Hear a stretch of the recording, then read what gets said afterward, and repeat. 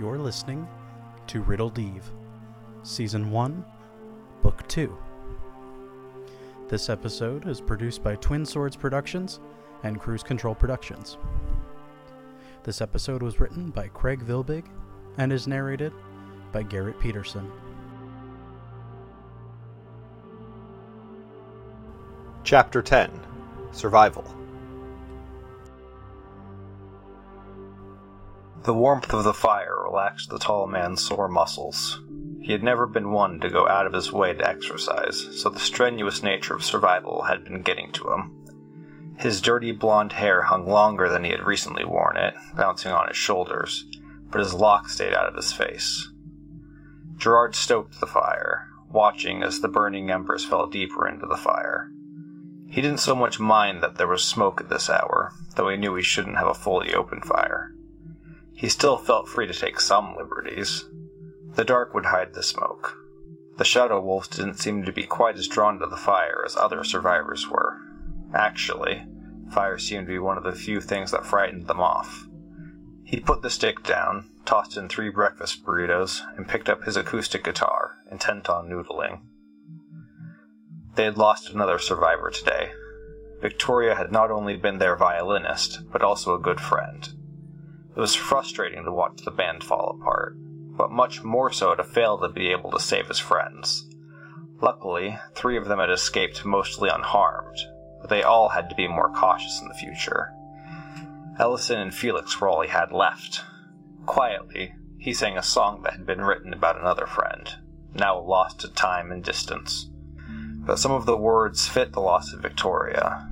She had been one of the voices on the recorded version, very shortly after she had joined the band. He strummed his guitar and sang quietly, searching for understanding in the music.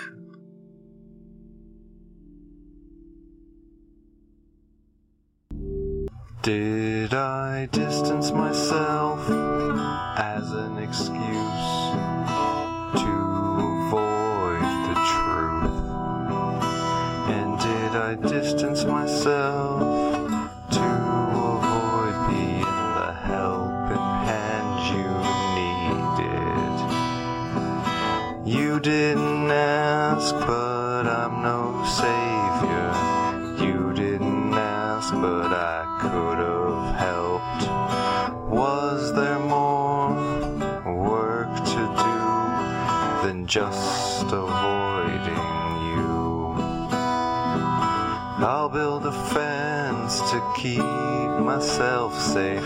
I don't do it, but I need a smoke tonight. You must think that I'm some kind of joke tonight. If you come into my yard, this fence will keep you safe.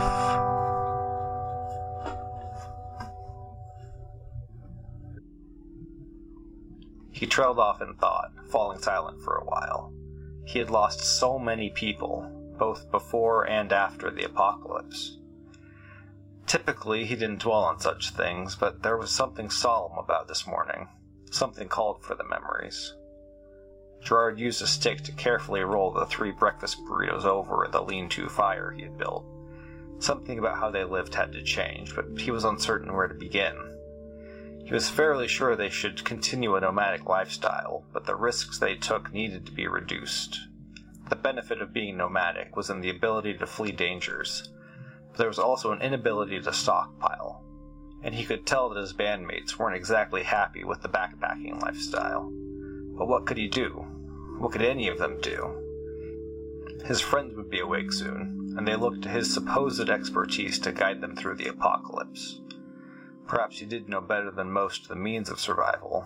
While he had enjoyed zombie apocalypse literature as a kid, he had never really needed to put what was in the books to the test. Of course, the skills of being an Eagle Scout helped here too. Gerard noodled for a bit longer, but he knew that the fire had to be out before the ash-diffused sunlight could show the smoke.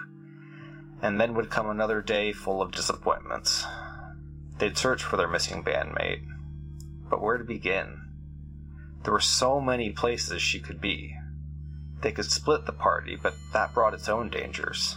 At least they had a goal now, besides survival. At least they had something to do.